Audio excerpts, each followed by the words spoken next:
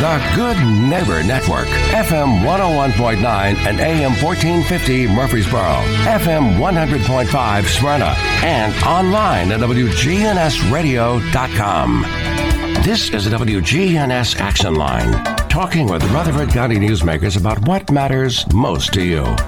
Your host, J. Paul Newman of the monthly District Attorney Show, will now take you on a journey to explore recent Rutherford County court cases, cold cases, and more. We welcome everyone to the program. My name is J. Paul Newman. My co-hosts today are Rutherford County District Attorney General Jennings Jones and Rutherford County Assistant District Attorney Trevor Lynch. We thank WGNS for providing the airtime. And we also thank our producer, Scott Walker. Most of all, we thank you for listening. We will begin our broadcast after you listen to these important messages.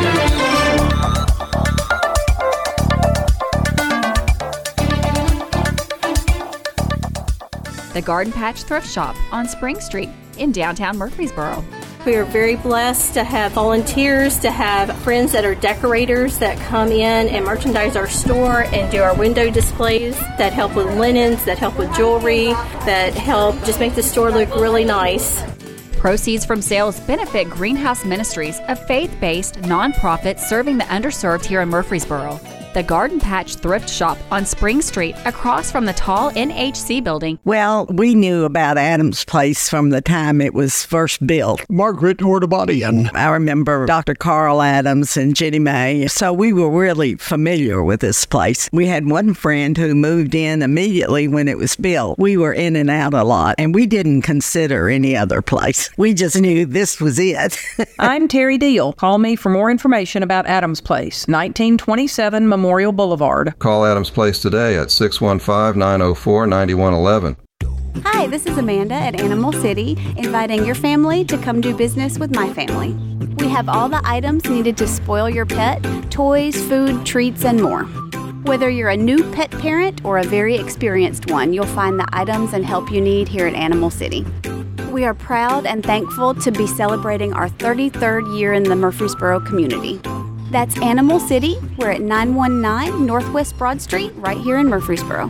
Please check out our Facebook page. My name is J. Paul Newman.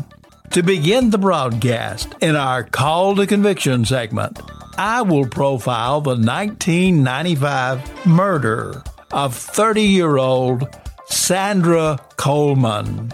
My guest for that discussion of that case will be the lead detective, Todd Spearman.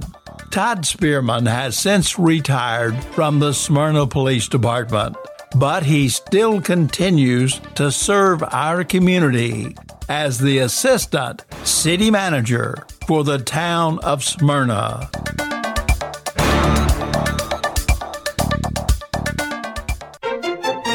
From call to conviction, time now for a look back at one of the more intriguing and important cases for this community.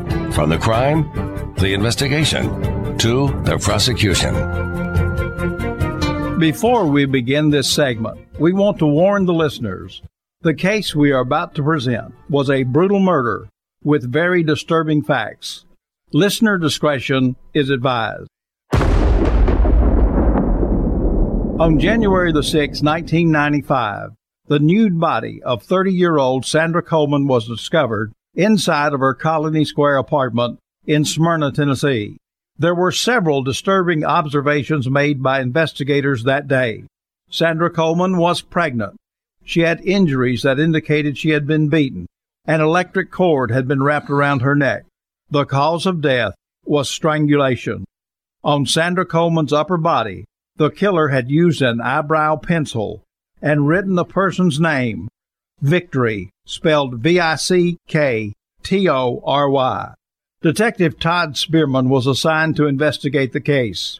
During the investigation, vaginal, anal, and oral swabs were obtained from Sandra Coleman's body. Those swabs indicated that she had been sexually penetrated.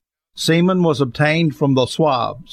DNA testing of the swabs identified that the person who was the source of the semen was Lonnie Turner. When interviewed by the police the first time, Lonnie Turner admitted knowing Sandra Coleman, but insisted he had never had sexual relations with her. Another piece of important evidence was the writing across Sandra Coleman's body. Robert Muehlberger, a handwriting expert with the United States Postal Inspector's Office, told police that he had no doubt that Lonnie Turner was the person who wrote the name Victory on Sandra Coleman's body. Based on all the evidence, Detective Spearman arrests Lonnie Turner and charges him with the first-degree murder and aggravated rape of Sandra Coleman.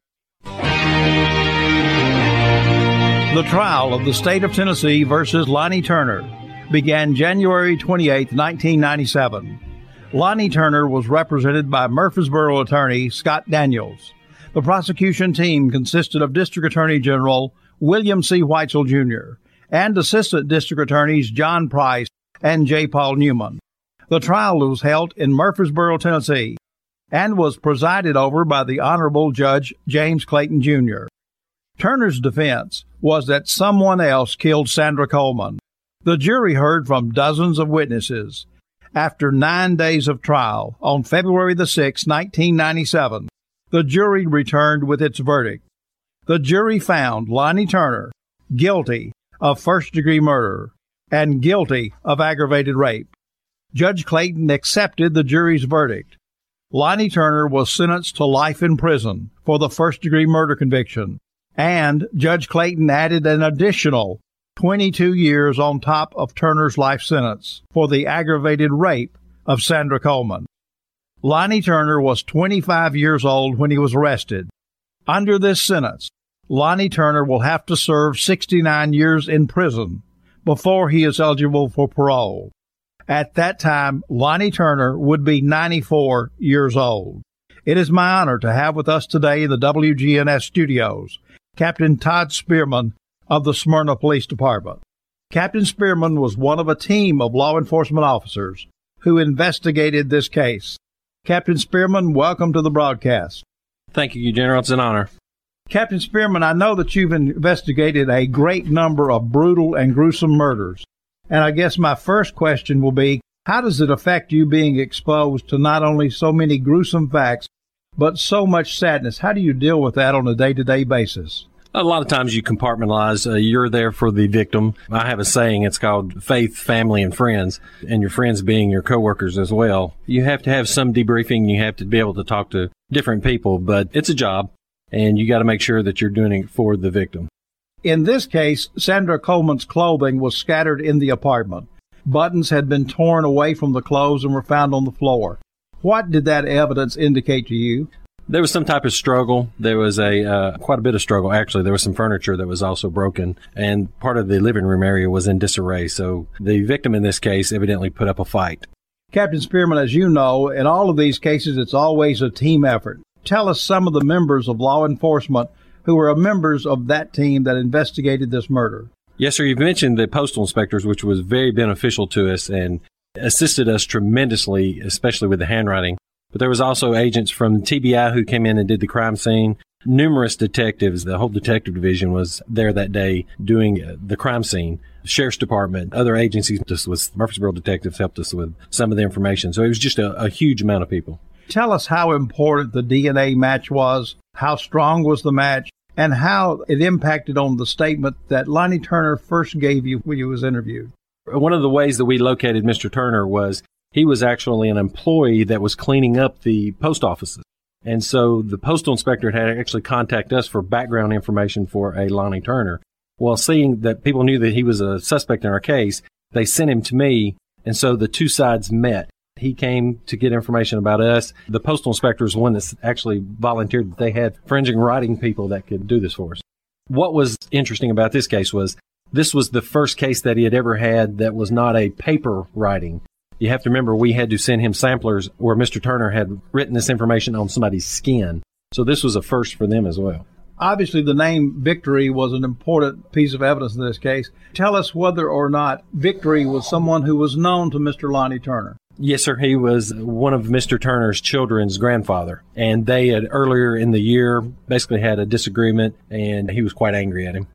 At first, Mr. Turner denied knowing Miss Coleman. And as his story started breaking down, he eventually said, well, I knew her. The word on the street is he had heard that she had been attacked and sexually assaulted. And so he started changing his story around to try to keep us off his trail, so to speak.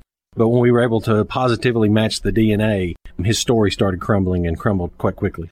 How important the writing of the name Victory on Sandra Coleman's body was in bringing Lonnie Turner to justice. And how did you use the name being misspelled in your investigation? On our initial interview with Mr. Turner, we were at the facility that he was located at, and we had asked him who did he live with. And he starts giving us names of people that he lived with, and one of the persons that he had lived with was named Victory. So we quickly grab a sheet of paper and, hey, would you do us a favor and write down the names of all these people? When he wrote down the names of the people that he lived with, he spelled the name Victory identical to what was misspelled on the body. And as I understand it, the spelling on the body was Victory. Is that correct? Yes, sir. The Victory was the original, and then a small t had been placed between the K and the O. And when he had wrote the name in the subsequent interview, he did it exactly the same, Victory with a small t above between the K and the O. Through your investigation, were you able to establish why Sandra Coleman was killed? Yes, sir. He attacked her, sexually assaulted her, and he was killing her to get rid of the witness to that crime. I know an inmate at the prison also came forward and was available at the trial, and he told what Lonnie Turner had told him. Share that information with the listeners. Yes, sir. This was an individual that I had warrants on that we had actually extradited from Florida. And very odd story, but on the way back from Florida, he wanted a Big Mac. So while he was in the holding cell at the courtroom, Mr. Turner actually made this disclosure and gave details about the case. So the gentleman who we had helped, gave him a hamburger on the way back, saw me and gave me that information and wanted to tell us what was said in the holding cells. As far as the disclosure, did the jailhouse informant, did he tell you what Mr. Turner had said to him? Did he say whether Mr. Turner admitted to the killing or not? Yes, sir. Mr. Turner admitted that he had choked the lady and killed the lady because she wouldn't stop screaming when he was attacking her. Also, I know that you worked very closely with our office in preparing the case for trial. What is the benefit of being actively involved with the DA in the trial preparation of a case? In fact, this is one of the cases that kind of prompted me to go to law school. By spending time with the DA's office, you learn that there is pleadings and there is hearings that we really never see as a police officer that are very beneficial to your case. If you stay in tune to the case and as the case processes through the court, you learn how to actually investigate a case. There are certain motions that are filed and there are certain court proceedings that you have that a lot of times the officers are unaware of that are very beneficial in your investigation process. Captain Spearman, we want to congratulate you and the other members of the Smyrna Police Department for bringing this case to justice.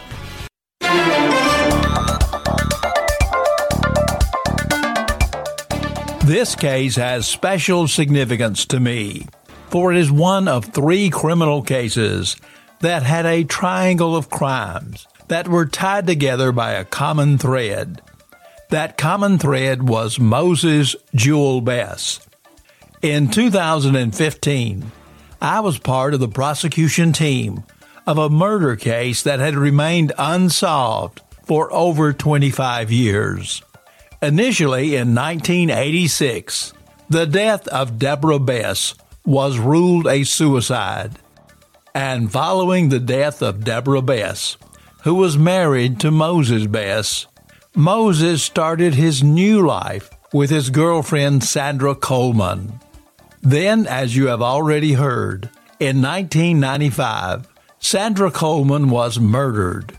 Testifying in court against Sandra Coleman's killer was Moses Bess.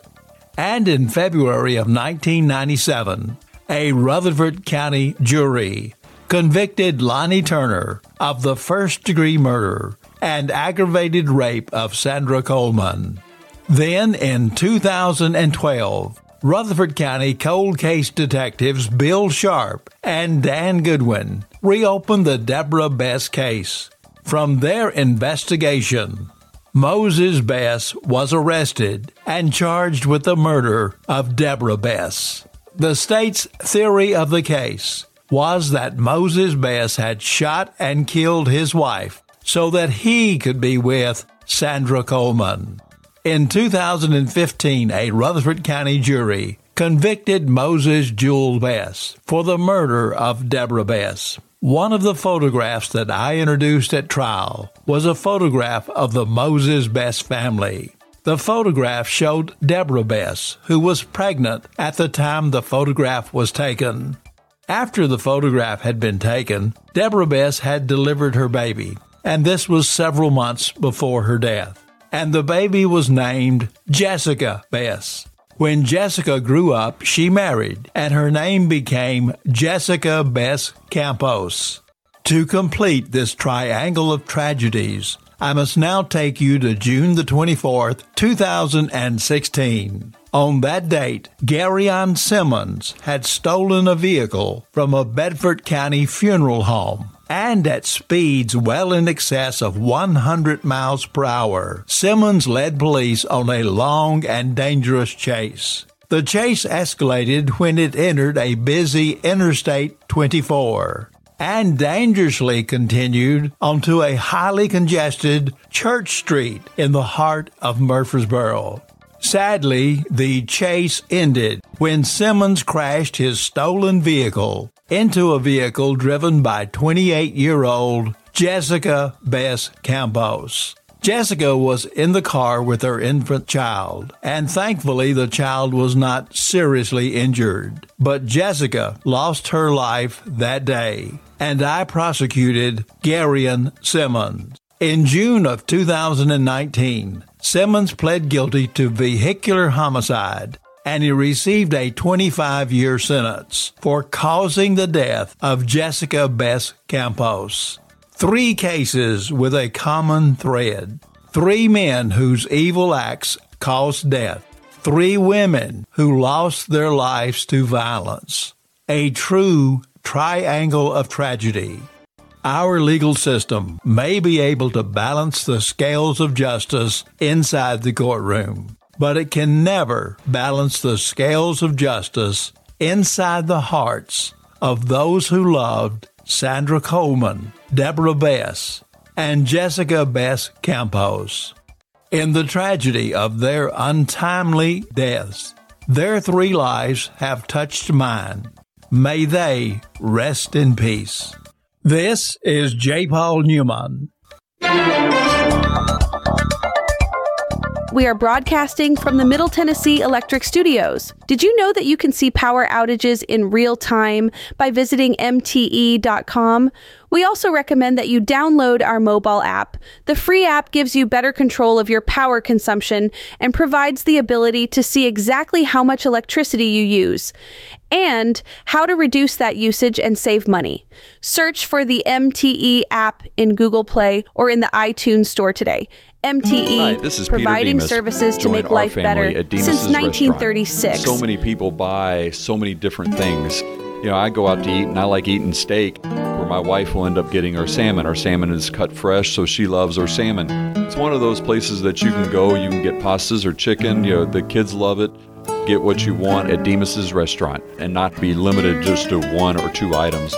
Join our family at Demas's Restaurant, 1115 Northwest Broad Street in Murfreesboro. I'm on Deadman's Bend at midnight when my gas light pops on. I see a gas station ahead. Just my luck. Or is it? I walk in. The attendant lifts a bony finger towards me and croaks, "You want a Halloween jumbo bucks?" I whisper it terrified, "No." And as I leave, he asks the lady behind me. She says, "Okay." And then, she won $75,000! Scare up some cash with the Halloween Jumbo Bucks instant game. Only from the Tennessee Lottery. Game-changing, hair-raising fun. Please play responsibly. We're News Radio WGNS 100.5, 101.9, 1450. Online and on your phone at WGNSradio.com. This is Inside the Courts. A look at this month's trials, pleas, and grand jury action. Inside the Courts is presented as a courtesy of the Rutherford County Clerk's Office. Good morning, everyone. This is your District Attorney General, Jennings Jones, and today I will be your tour guide through this episode of Inside the Courts.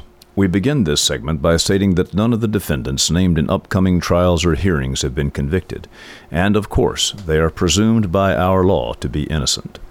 With that as a prelude, we will now go inside the courts. On March 16th of this year, officers with the Murfreesboro Police Department were dispatched to a residence on Swanson Lane in response to a 911 call. Upon arrival, officers located the body of Thetsaphone Cesarino. Mrs. Cesarino had been beaten to death in her garage, and her throat had been cut. The victim's husband, Focham Cesarino, was unaccounted for and was later found covered in blood. After conducting an interview of Mr. Cesarino, he was charged with first-degree murder. Detective Richard Presley with the Murfreesboro Police Department has been assigned as the lead investigator. Mr. Cesarino is represented by the Office of the District Public Defender and is scheduled to appear in the General Sessions Court of Rutherford County on November 1st of this year. The state will be represented by Assistant District Attorney Sarah Davis.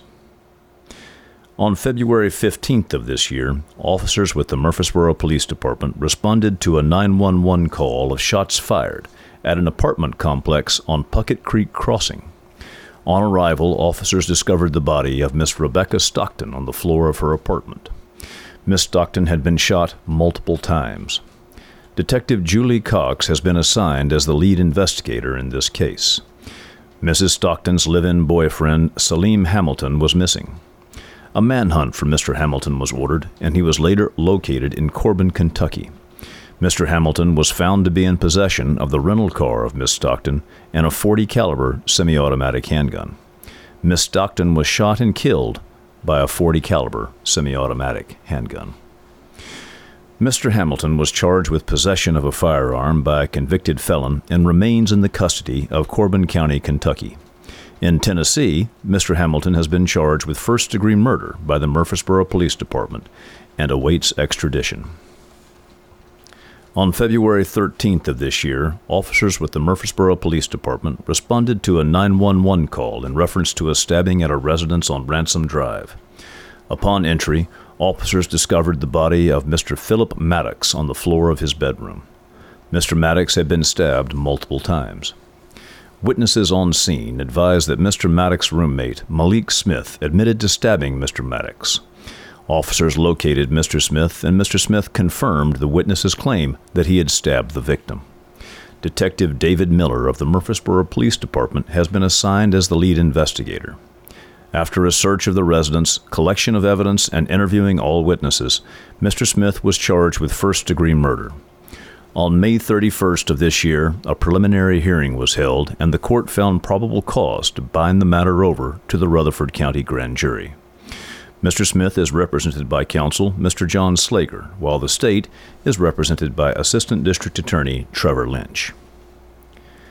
On August 30th of last year, officers with the Smyrna Police Department responded to a shooting at a gas station on Sam Ridley Parkway.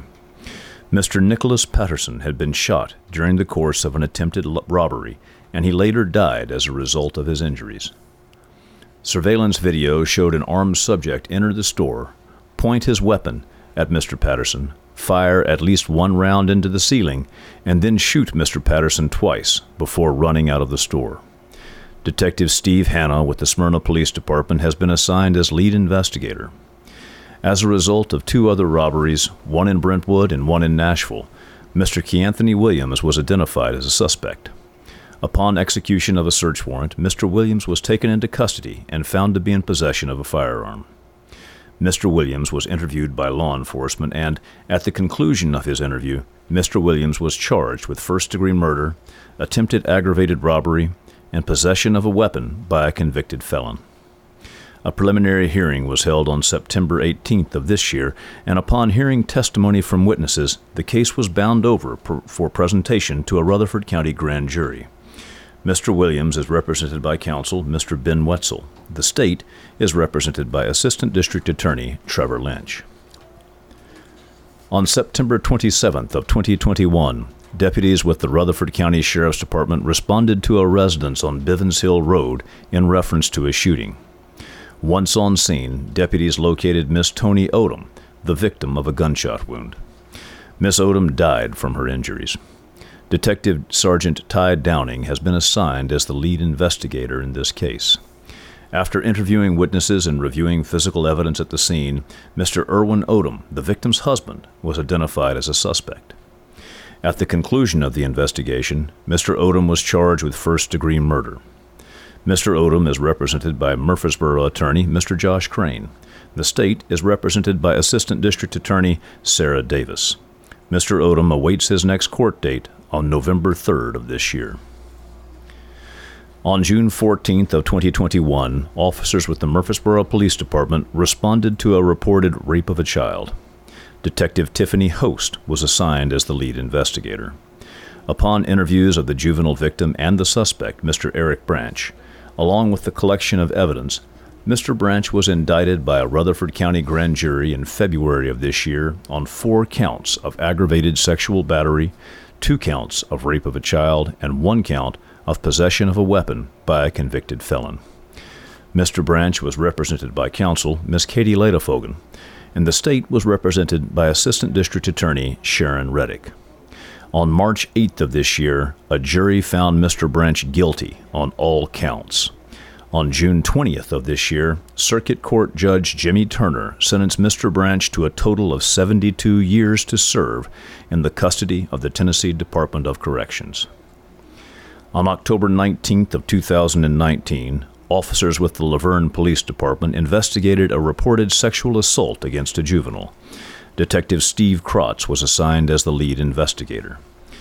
Through efforts with multiple other officers and agencies, the investigation resulted in charges of sexual assault being brought against a Mr. Luis Mendoza Sanchez.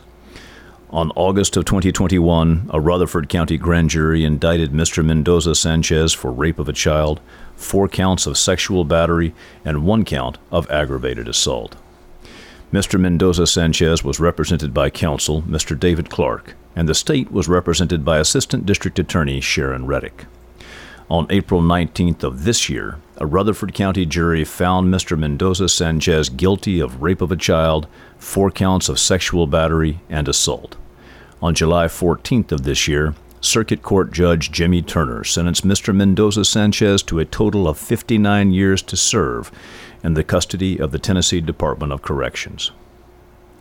On February 13th of last year, officers with the Rutherford County Sheriff's Office received a report that a 14-year-old minor was being sexually assaulted by their grandfather.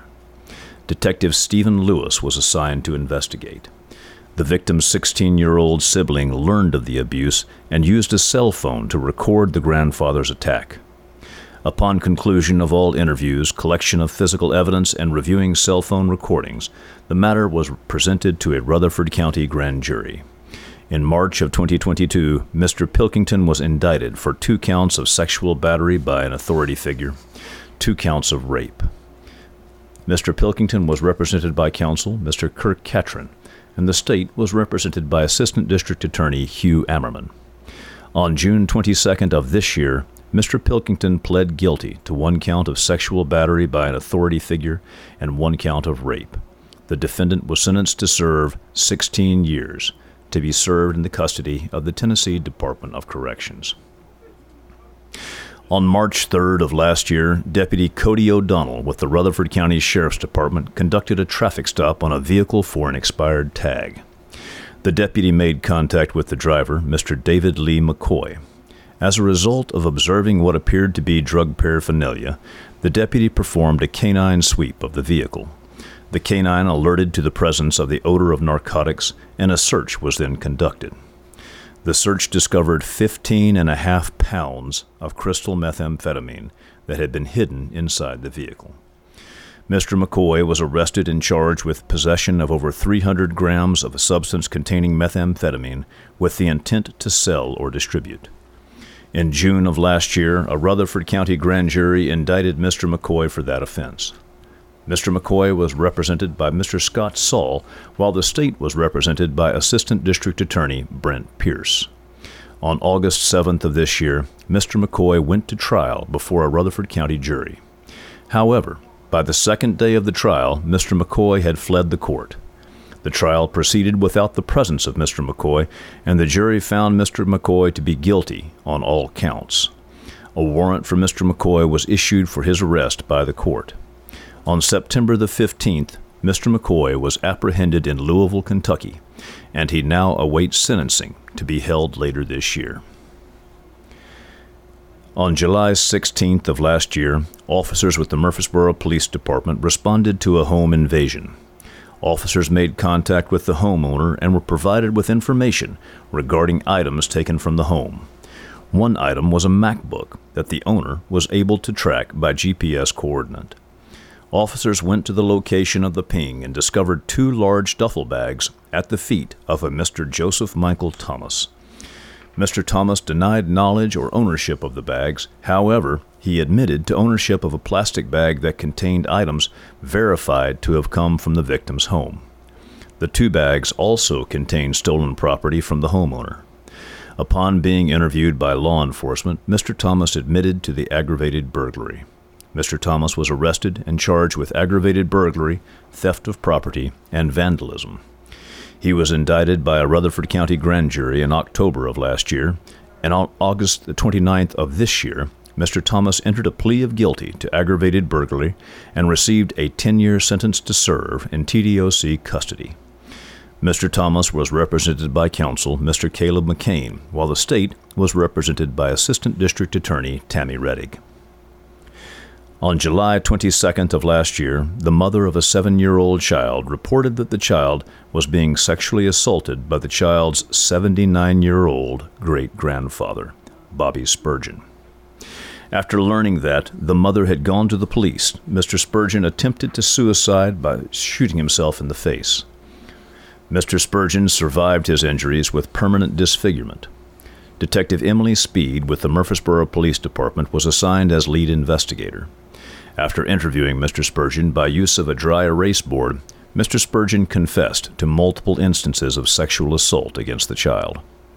Mr. Spurgeon was indicted by a Rutherford County grand jury for 2 counts of aggravated sexual battery and 4 counts of aggravated rape of a child. On July 6th of this year, Mr. Spurgeon pled guilty to 2 counts of aggravated sexual assault and received a total sentence of 20 years to serve in TDOC custody.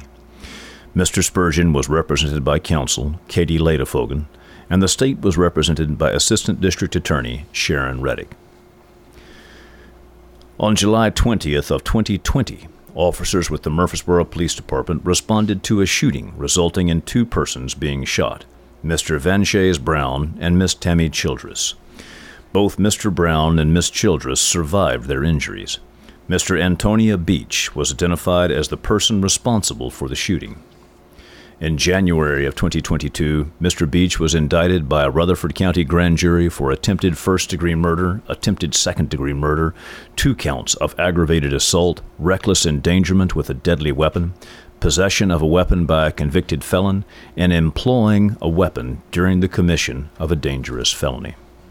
Mr. Beach was represented by counsel Mr. Michael Offinger, while the state was represented by Assistant District Attorneys Sarah Davis and Ashley Chisholm Hall. A jury trial began on July 24th of this year. On the 3rd day of trial, Mr. Beach did not appear in court. The trial proceeded without Mr. Beach. However, a few hours after the trial had resumed, officials were notified by Metro Nashville law enforcement that Mr. Beach had gone to the home of his grandmother and shot himself in front of her Ring doorbell camera.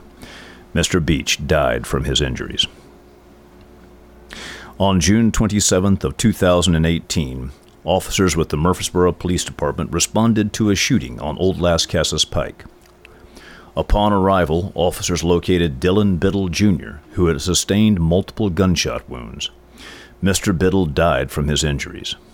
Officers were also contacted about an unknown male that had been shot and was attempting to get into vehicles at the Reeves Rogers Elementary School. That male was later identified as Albert Mustafa. Detective Sergeant Tommy Massey with the Murfreesboro Police Department has been assigned as the lead investigator. Multiple witnesses were interviewed and evidence on the scene was collected. Upon conclusion of the investigation, it was determined that Mr. Mustafa went to a residence on Old Las Casas with the intent to commit a robbery. Mr. Biddle was a guest at that residence. Mustafa entered the residence and attempted to rob Mr. Biddle. During the course of the attempted robbery, Mr. Biddle was shot and killed. He was, however, able to return fire, and Mr. Mustafa sustained a gunshot wound as a result. Mr. Mustafa was charged with first-degree felony murder, attempted aggravated robbery, robbery while acting in concert with 2 or more persons, and conspiracy to commit aggravated robbery. Mr. Mustafa was represented by counsel Mr. Thomas Parkerson.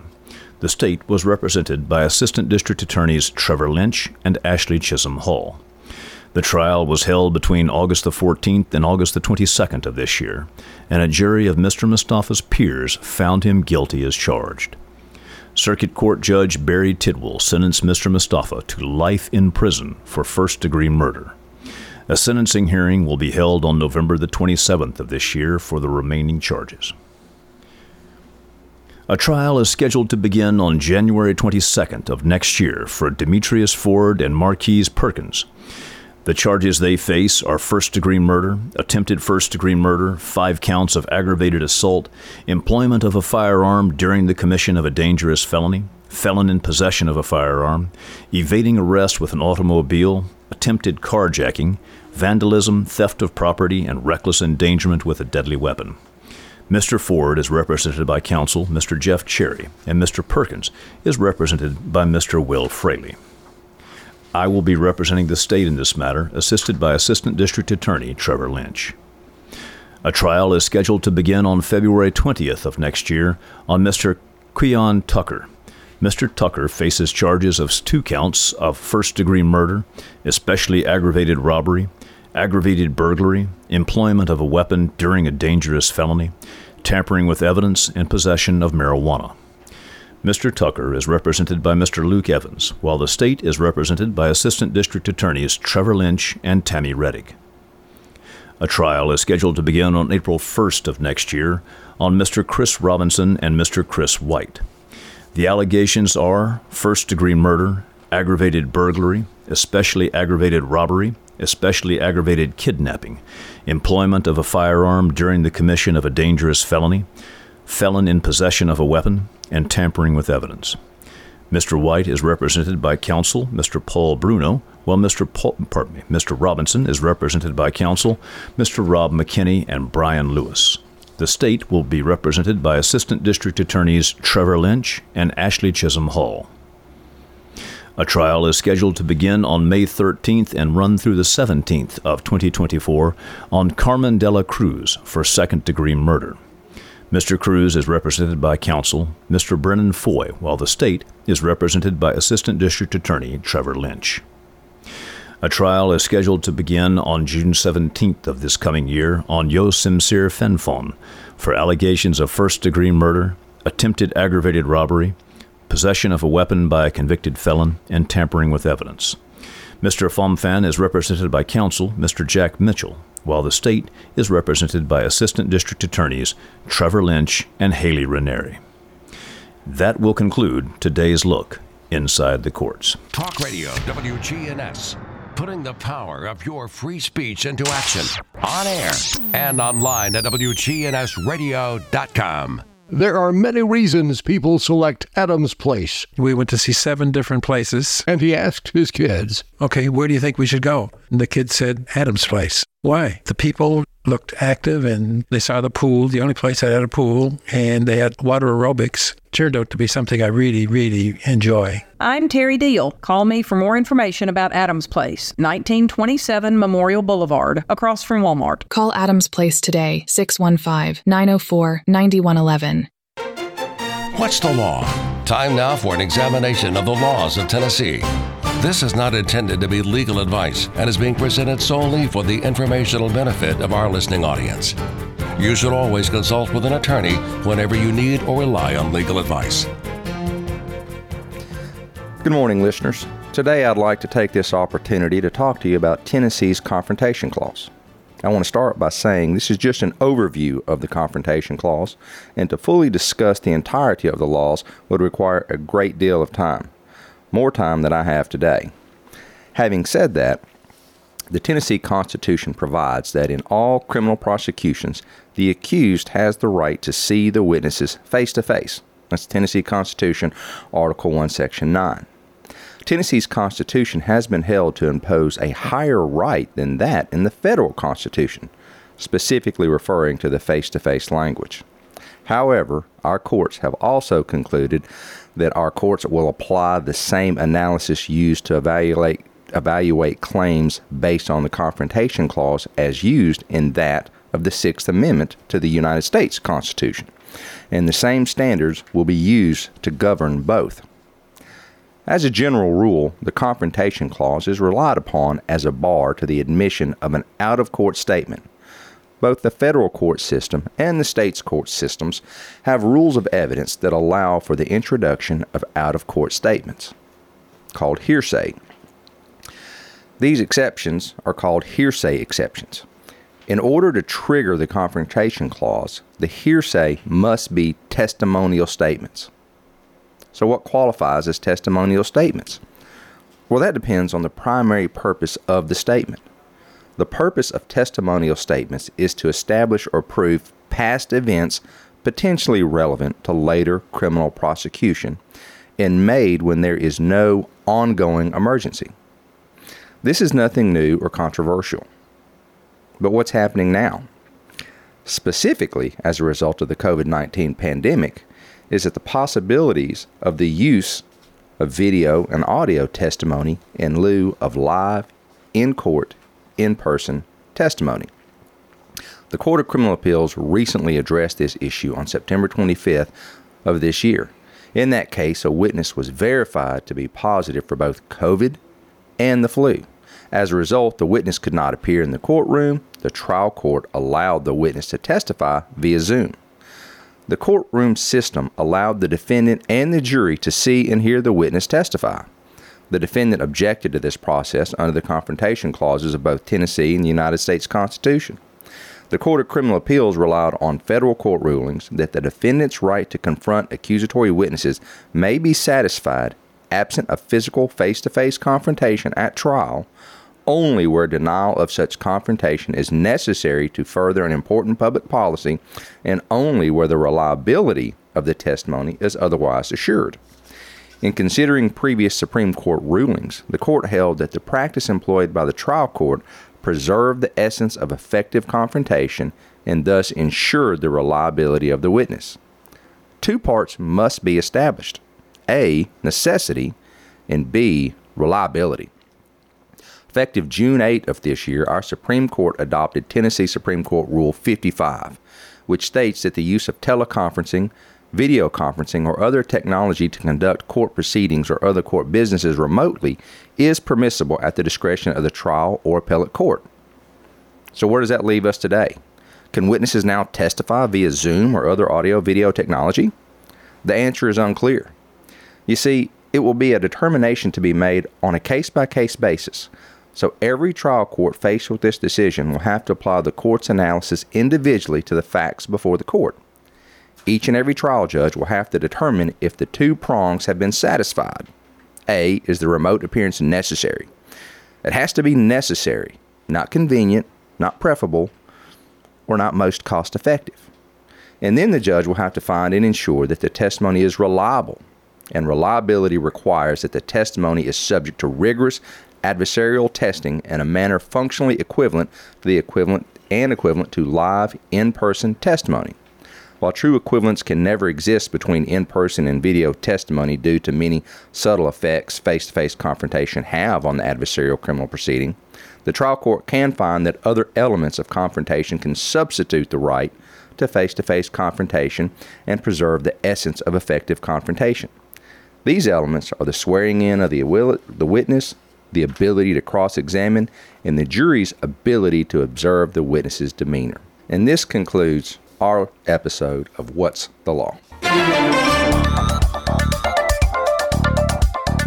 As we end our program today, we thank WGNS for providing the airtime.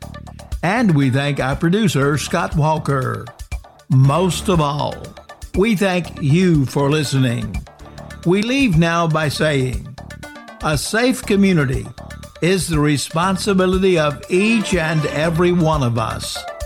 For my two co-hosts, Rutherford County District Attorney General Jennings Jones, and Rutherford County Assistant District Attorney Trevor Lynch. This is J. Paul Newman, bidding all of you a safe and blessed day.